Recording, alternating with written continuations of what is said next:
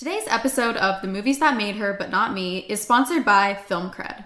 Providing new film critics and writers in-depth feedback on their writing, Film Cred is made up of a community of collaborators dedicated to publishing insightful reviews, interviews, video essays, and coverage of film festivals. Visit film-cred.com to learn more.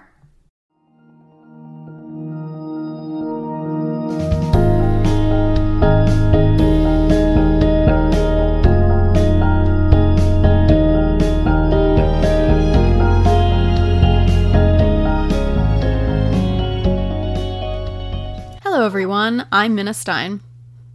And I am Lauren Lloyd, and you are listening to The Movies That Made Her, But Not Me.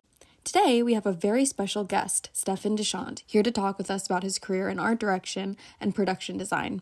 He's worked various roles on a number of incredible films, including production designer on The Tragedy of Macbeth, supervising art director on the 2010 Alice in Wonderland, and as an illustrator on Jurassic Park: The Lost World. But today, Stefan is here to talk with us about his time as the art director on Avatar, a movie we've discussed previously here on The Movies That Made Her But Not Me, and also as a storyboard artist on The Polar Express.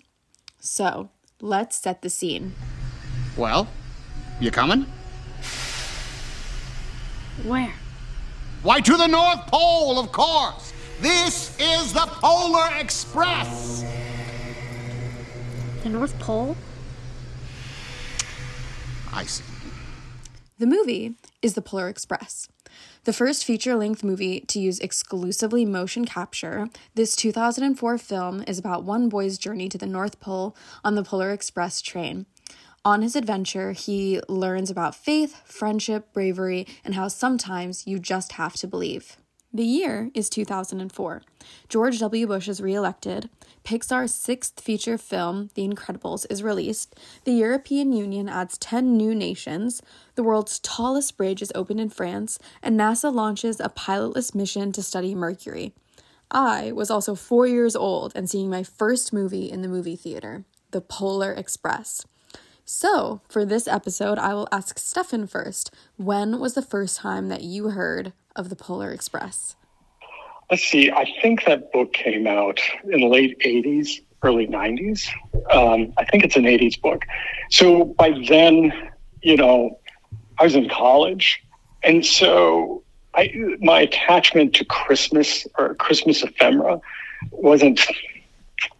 It was there. It was something where I would see those illustrations and I would see that book, but I wasn't familiar with it. At the time, let's see, it was 2002 when I started working on that film. So I would have been 33. And still, I didn't have kids at that time. So I didn't have an attachment to the book. I had a long history with Zemeckis, well, long in terms of, I was fairly young when I got into the film industry, and I had worked on Forrest Gump. Really? Yeah, I worked on Forrest Gump when I was 23. That's when I first met Bob. And then I developed a deeper relationship with him and his production designer and his producer, Joan Bradshaw. And his other producer, Steve Starkey, on Contact. And so that kind of set the ball rolling, and I worked with him as a storyboard artist and whatnot. So that was my relationship to those two entities, both Bob and the book. And actually, Rick Carter, Bob's production designer, called me and said, "Listen, Bob's got the rights to Polar Express," and so what Rick was doing is, and Steve Starkey, Bob's producer, was pulling together. I think there were like 7 of us who would meet with Bob, and then Bob would kind of go through the story, and we'd pitch ideas and draw storyboards, and people would go and draw artwork, and then Bob would write up part of his outline, and then we'd get that FedEx to us, and then we'd read it, and then we'd meet with him. Oh, that's so exciting. 2 weeks later, yeah. So that was kind of my involvement. So Rick Carter, who was kind of my mentor, he hired me out. I dropped out of college. What were you Jurassic Park. I'm sorry to interrupt, but what were you majoring in college that you made that leap and that's where you ended up right in that? I was majoring in graphic design.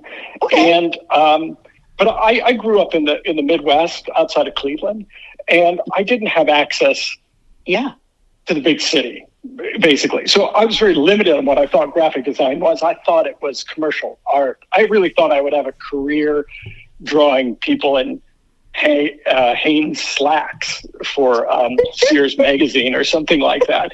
And so at the University of Cincinnati was when I was like, oh my God, this is all about typography. I don't care about typography. And actually my father encouraged me to say, I think you're studying the wrong thing. I think you should study film. I think film's what you're interested in. And so he encouraged me in that. And then the UC had an internship program, a co-op program, and you would go and work for different entities. And I met a woman who was very kind, and she was wonderful. She's one of the artists there. And she said, look, designers, and she said, what kind of firm do you want to work in? And I said, I was more interested in visual effects and I wanted just to kind of finish with school and then go to USC and study film. Mm-hmm. And she said that she had a friend who was the head of the optical department at Industrial Light Magic, which is Lucasfilm. Wow. And she set me up with him. His name was Stuart Robertson. I called him up, and Lauren, you would know this. I mean, if somebody called you up and said, I'm interested in producing, can I meet you in a month? I don't know what your reaction would be to that. Lauren said yes. And so I bought a plane ticket and went out. And just to shorten up the story, I kept that relationship with Stuart. I worked for Saul Bass. I worked at his design department. And so I was making a move towards film.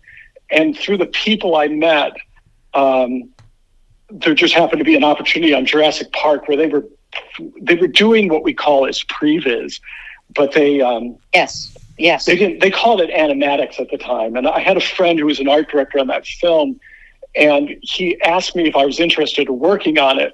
I really wanted to leave school and work at ILM.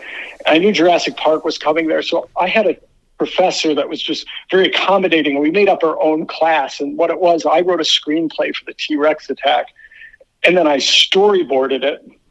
And then, because it was graphic design, I typeset it and put it in a book.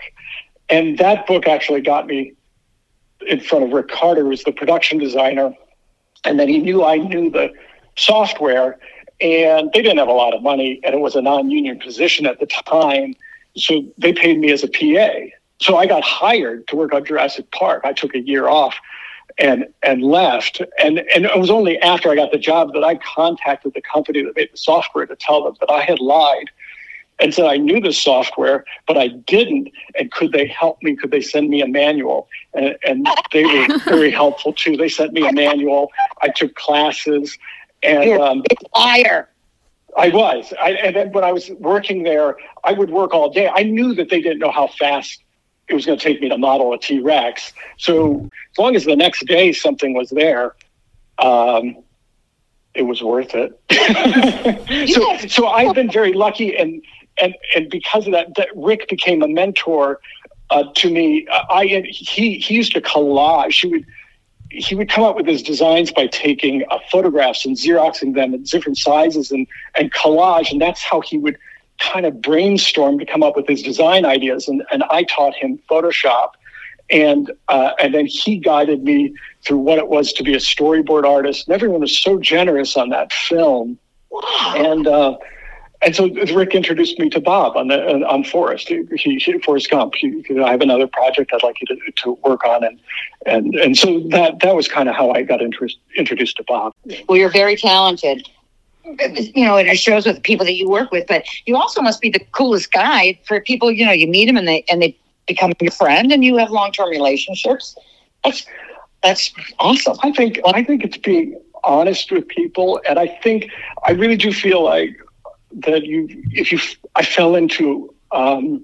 I just fell in with really wonderful people, you know, like it was, I got like on the second Jurassic Park, I was doing animatics again and whatnot, but I wanted to be in these meetings with Stephen. Yeah. So I told Rick, you know what we should do? Laser discs. They have these supplements, and I have this great video camera. I should get into these meetings and videotape them, and then we could use them for the laser disc. And he was like, that's a great idea. I think they all got lost. I have copies of them. I have VHS copies, but I gave all my high 8 copies over to Amblin. But it was that kind of thing where I maybe less as a 50-year-old. I don't take those risks as much as I did when I was in my 20s, where I was really pushing and wanting to learn and wanting to be around these people. And at the same time, they were just super generous to me. Kathy Kennedy was really generous. Yeah. Stephen was. I didn't have that close a relationship with Stephen, but Dennis Murin, who pioneered a lot of those visual effects, they were really important to me. And just to kind of round this out to maybe the end of the conversation is, I take that as really my charge for the next generation. Yes. And for the 20-year-olds I meet. If someone did call me up and said, can you meet me for a lunch in a month, I would say yes. Yeah. Yeah. Absolutely. Absolutely. All right. And we got off the track there. I think it was my fault. No, it's okay. But I think it will tie back into Polar Express is that, and Avatar and the conversation with Avatar, whatever you see those films and you have to react honestly to those films, what they do for you, they don't do for you. But one of the things for me as a creator of those films is this other part where it's the creation, and it's its own separate thing. And I try to make that really, maybe precious is the wrong word, but no. I try to be protective of that creativity, because like my first film was Jurassic Park, my second film was Forrest Gump, my third was Waterworld.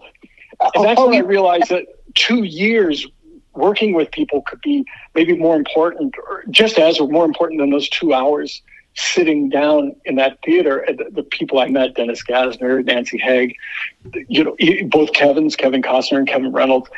Well, something that I find so interesting about the Polar Express and also Avatar as well, but like something that I think connects them outside of the motion capture is that, performances aside, I think the thing that you remember from those movies more than the performances is the images, right? Like when you think about the Polar Express, you think about that image of the train pulling into the station with the snow, and you think about that more than you think about the performances. And same with Avatar, it's about the world more than it is about the characters themselves. And so I'm wondering, when you were talking about like being in those rooms and throwing ideas around, like how do you if you could just sort of like walk us through the process of coming up with those images, as I'm sure they were on Storyboard for the Polar Express, and sort of like, do you know the images when you draw them or when you storyboard them, like, oh, this is what people are going to remember?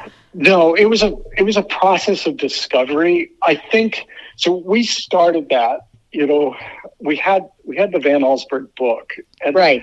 And it was interesting because I worked on 2 projects where, like, I just pulled it out today for this. The Van Allsburg book is 15 illustrations and 29 pages. Mm-hmm. And,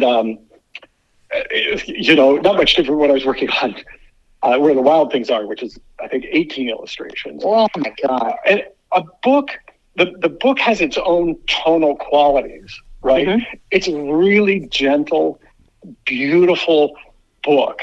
And I think as a child, when you go through there, you're the director. You can control how long you lay on an image and how that image translates when you go to the next page. And then what's between there. When your parents read it to you, you're still the editor in some respect, in terms of, like, I know my kids, don't turn the page now. Now you can turn the page. Mm-hmm. So So once it becomes Bob's story, which it does become, then it doesn't become Chris's story, it's Bob's. Then it's trying to figure out what that tonal quality wants to be. And for Bob, in the images, we didn't know what that was going to be. A movie called Waking Life had just come out. And so there was this thought like, well, could we use these new high-definition cameras, and we shoot Tom and the other actors on flats, basically, painted flats that aren't completely dressed, and then we run a filter on it so that can look like pastel and colored pencil. So that was one idea. And then the other idea was, well, is it live action with blue screen? And we really have it. And it really wasn't until Bob came in one day and said, I think Tom should play the little boy as well, that motion capture came into it. So those were all parts of the process of what is it technically going to be? And then tonally, there were illustrators on there. There was the Doug Chang he came from Industrial Light and Magic. He had worked with Rick, on the visual effects of Death Becomes Her, and I think on one of the Back to the Future movies. And he was feeling, I think, pushed aside on the Star Wars films he was working on. So he had formed his own company called Ice Blink. So Rick brought Doug Chang in and his illustrators and another guy named James Klein, and they started creating imagery so that some of the touchstone pieces would actually be Doug and his guys looking at the illustrations from Polar Express, and then, okay, what would this look like in a movie? What does this look like in our movie? Which is a different tone than is in Chris Van Allsburg's. And I think it leans more into because ultimately Doug became a co-designer with Rick, where Doug and Rick and Bob were taking the movie. I know James Klein, when he was illustrating, his would be a little bit more in tune with the Van Allsburg, but there was concern about how crisp those images could be. So those images started like a benchmark, right? So those guys started cranking out images. I say cranking out, but Lauren, you have to move pretty quickly. So they're starting to kind of create, what does the world look like? And then I was on there with Simon Wells and Phil Keller and myself, and we were storyboarding. And what we would do is we would just talk about the scenes. And I felt a relationship to the little boy because as a child, I loved trains. I was very nostalgic. I grew up in the Midwest, so Christmas was very important. And I was, in the 70s. So it was just, there's a commercialization with everything. So the whole thing was kind of a stew that I fell into. And I remember my partner at the time would look at my board, she goes, I think you're just drawing yourself in there. And I'm like, yeah, a little bit. And so it would just be like this dialogue with Bob. Like he would lay out how a scene would happen and then we could riff back with him. So the first scene I did was like the boy in the bedroom and the Polar Express coming. That was all pretty much laid out by Bob in terms of like he had an outline. He's going to go do this. He goes to the room, or he goes to the corner. He grabs his flashlight. He looks in the World Encyclopedia. What I like about storyboarding with Bob when I used to do that is that he doesn't tell me every shot. He just kind of goes, okay, the boy's going to go over here. These are a couple shots. He gives me the backbone, and then I go in and start drawing. So it's like musicians, like someone's laying down a line, and then you're going, I'm going to play a little bit of trumpet here. Is that too much? Do you like that? And then when you have other artists with you, they're upping your game. So we all broke it up in different parts, and and we just pitch ideas, and they either went somewhere or they didn't go somewhere. I remember talking with Rick saying, I think like when you get to the North Pole, we should anchor something there. We were talking about that. I was talking about Paris and the Eiffel Tower. So like, it's the world's largest Christmas tree. And these ideas, I'm just telling you how it happened. Yeah. They're your ideas until the director gets it. And then they're theirs. So I have no ownership after an idea is taken. I'm just trying to provide fertile ground, enjoy the moment, and give something that somebody else. It's like you're pitching, but you want the other guy to hit the ball. So you're really trying to get it over the plate so that Bob can take it somewhere.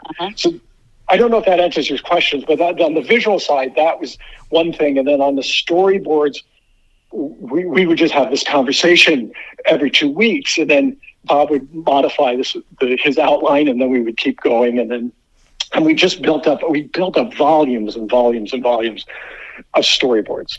I thought that helped lay it out.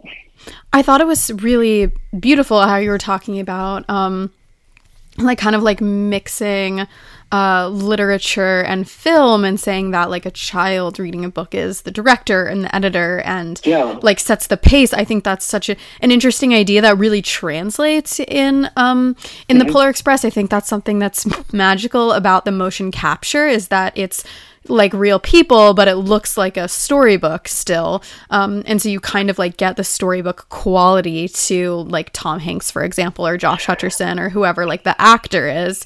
I'm wondering how, because I know you also did work on Alice in Wonderland, and I know that it was a different kind of work that you were doing on it, but I'm wondering like how you were talking about different, you know, whose ideas they were, and like the difference between the book ideas versus your ideas versus the director's ideas.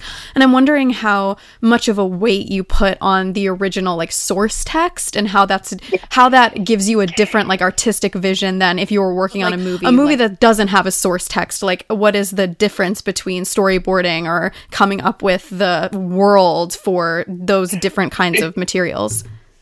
I have to let the director lead in that. And then my responsibility is to the director. I might have my own thoughts about that, but when I'm hired, I'm in a relationship with that director, right? Yeah. So I'm going to jump to another project, if that's okay, just real quick. Of course. When I was working with KK Barrett on that, Spike Jones, it's like, oh, so let's talk about how that bedroom changes. Oh, we're not doing that. It was like, I was like a little crestfallen, because as a child, that was when I'm like, no, stop reading. I need to stay on that page. Yeah. So I let the director holds that weight. For me, it's important to be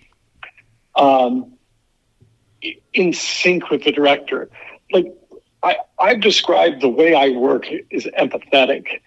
And before my first production design gig, I told you how important Rick Carter is to me. He pulled me aside and he said, "Do you know what the first rule of production design is?" And I said, "No, I don't." And he said, "It's the golden rule. Do unto others." And the meaning of that is, if you were the director, what would you want that storyboard artist to be providing for you? Yeah, sometimes there is this kind of push, like, hey, could we do this or whatnot? But you really want them to be in sync with you and take you to the place that you're trying to go. And so I don't have the weight of the original on me. I separate those two things. What I have is kind of the dance that I'm doing with the director to kind of pitch an area. And that's where Rick taught me, like, it's your idea until it's theirs. So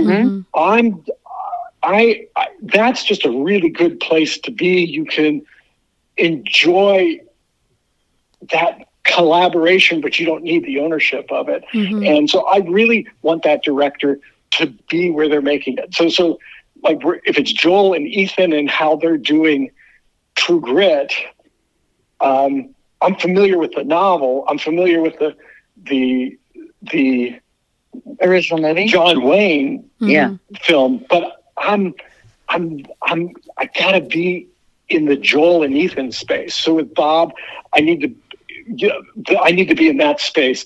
I had Polar Express. I have a love for that book, but I keep those things separate, if that makes sense. Yeah, absolutely. Yeah. You're just always floating around in the creative environment, which is... That's right. It's kind of like a roving fielder. Like, I describe it when I work that it's like skiing. I want to keep my legs flexible. I want to be able to kind of roll with it. And at the same time, I want to give something back.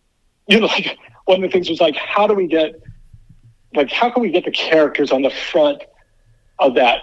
I can't remember how this happened. I only remember my response to it. If we already knew the characters wanted to be on the front of the train, or Bob wanted them to be on the front of the train, and I go, "Do you remember on Golden Pond?" And the whole room just blasted out laughing. And I'm like, no. Just remember that Henry Fonda, he's on the front of the boat, and the kid is driving it, and it's like, go port, go, starboard, blah, blah. They're trying. that all became the impetus for, the train going off the track and going down the rails. It's Bob's. It's not my idea. But again, that's what I mean by like being that's a special environment. And then if you can back that up with some drawings, all the better. Then you have a job. So that became a set piece of the train and the rows and stuff. Fantastic. Yeah. So basically, expanding from a short book, the idea was to, of course, make it make sense and make it dramatic, but also to fill it with set pieces of events. And those all came from Bob. And Bob's cinema is it's almost like animation, where it's that push-pull kind of thing. It's it can be cartoonish, and I don't mean that as derogatory. It has animated quality. And so I think where the book is somewhat gentle, the Zemeckis movie is a Zemeckis movie. In terms of like being on with those set pieces. Yeah, that movie's scary and magnificent. It's breathtaking. Also, like with my childhood Christmas obsessions, the snow globes too. So there's something in its artifice that might bump people, or I've heard the critiques. It doesn't to me. Because there's something that I'm bringing to it out of my own personal experience as a child, and snow globes and that kind of artifice and that kind of dreamlike quality.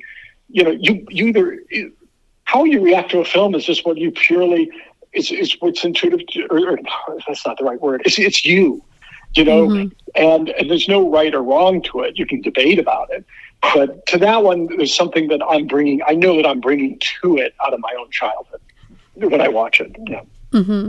I didn't, I'm sure I read the book, but, I don't remember anything. And I saw the movie again. I don't even know if I saw the movie the first time when it came out, but like that magnificent scene with the dancing waiters. What? Oh, the train going down down that slopes. Oh, my hands sweat. It was dizzying. The first part with the dancing waiters, that has a lot to do with Phil Keller, who's an exceptional storyboard artist.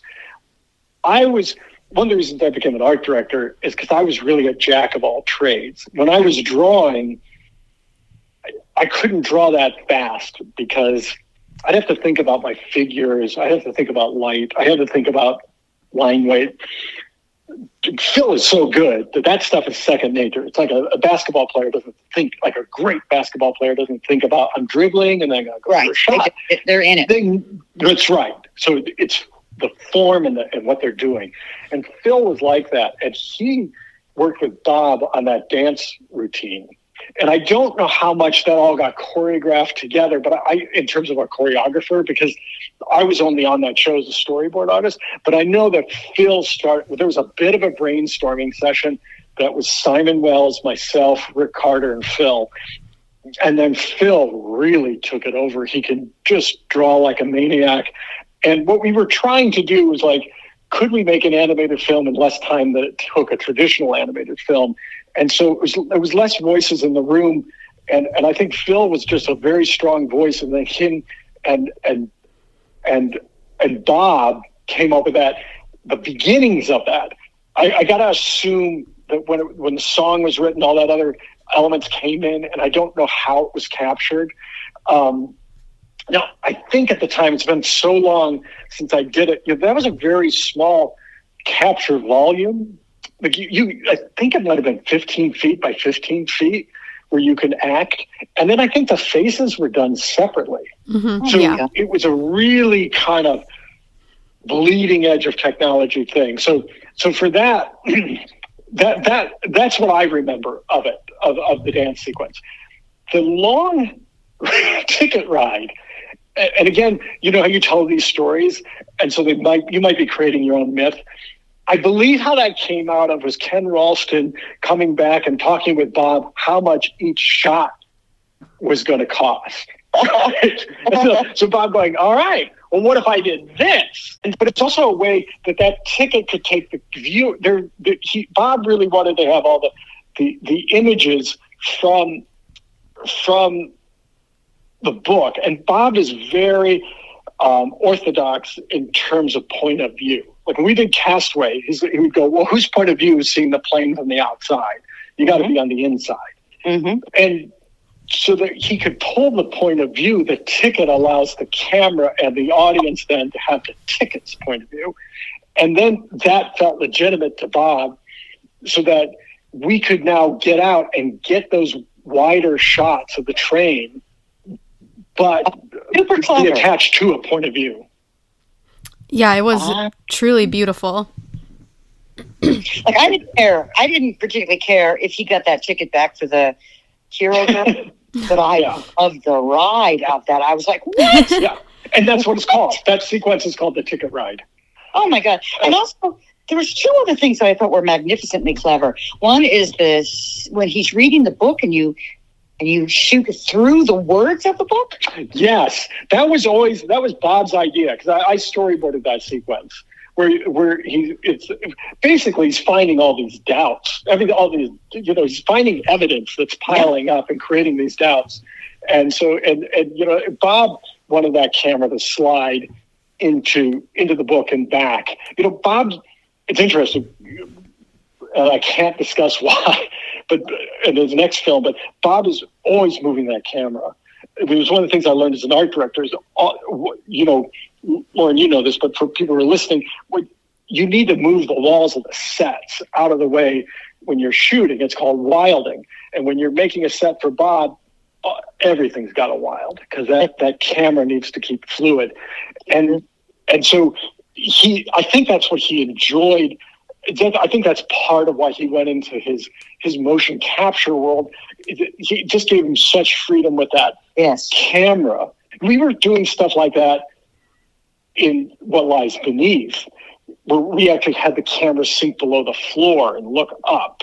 And then I think there were some objects that fell down above on top of the camera. But I think that, all that is Bob. That's his vocabulary. And I got to say, some of the hard things to do when you go from one director to another is you're so much in the vocabulary of one director to kind of get your own internal transmission to go to the next director can always be kind of tricky. Well, that was all Bob. I spent a little bit of time as a casting director, and that's the same kind of a thing. You have to get into that director's head. What do you think is handsome? What's sexy? What's dangerous? You have to really get in their head. Also, that reflection in the hubcap. That's a great shot. That was all written down. That was all Bob's. That was even a much longer sequence at one time. And we trimmed it down. Because it's funny because I don't see those as the images from the movie. I can see the storyboards I drew of those things. Yeah. Mm-hmm.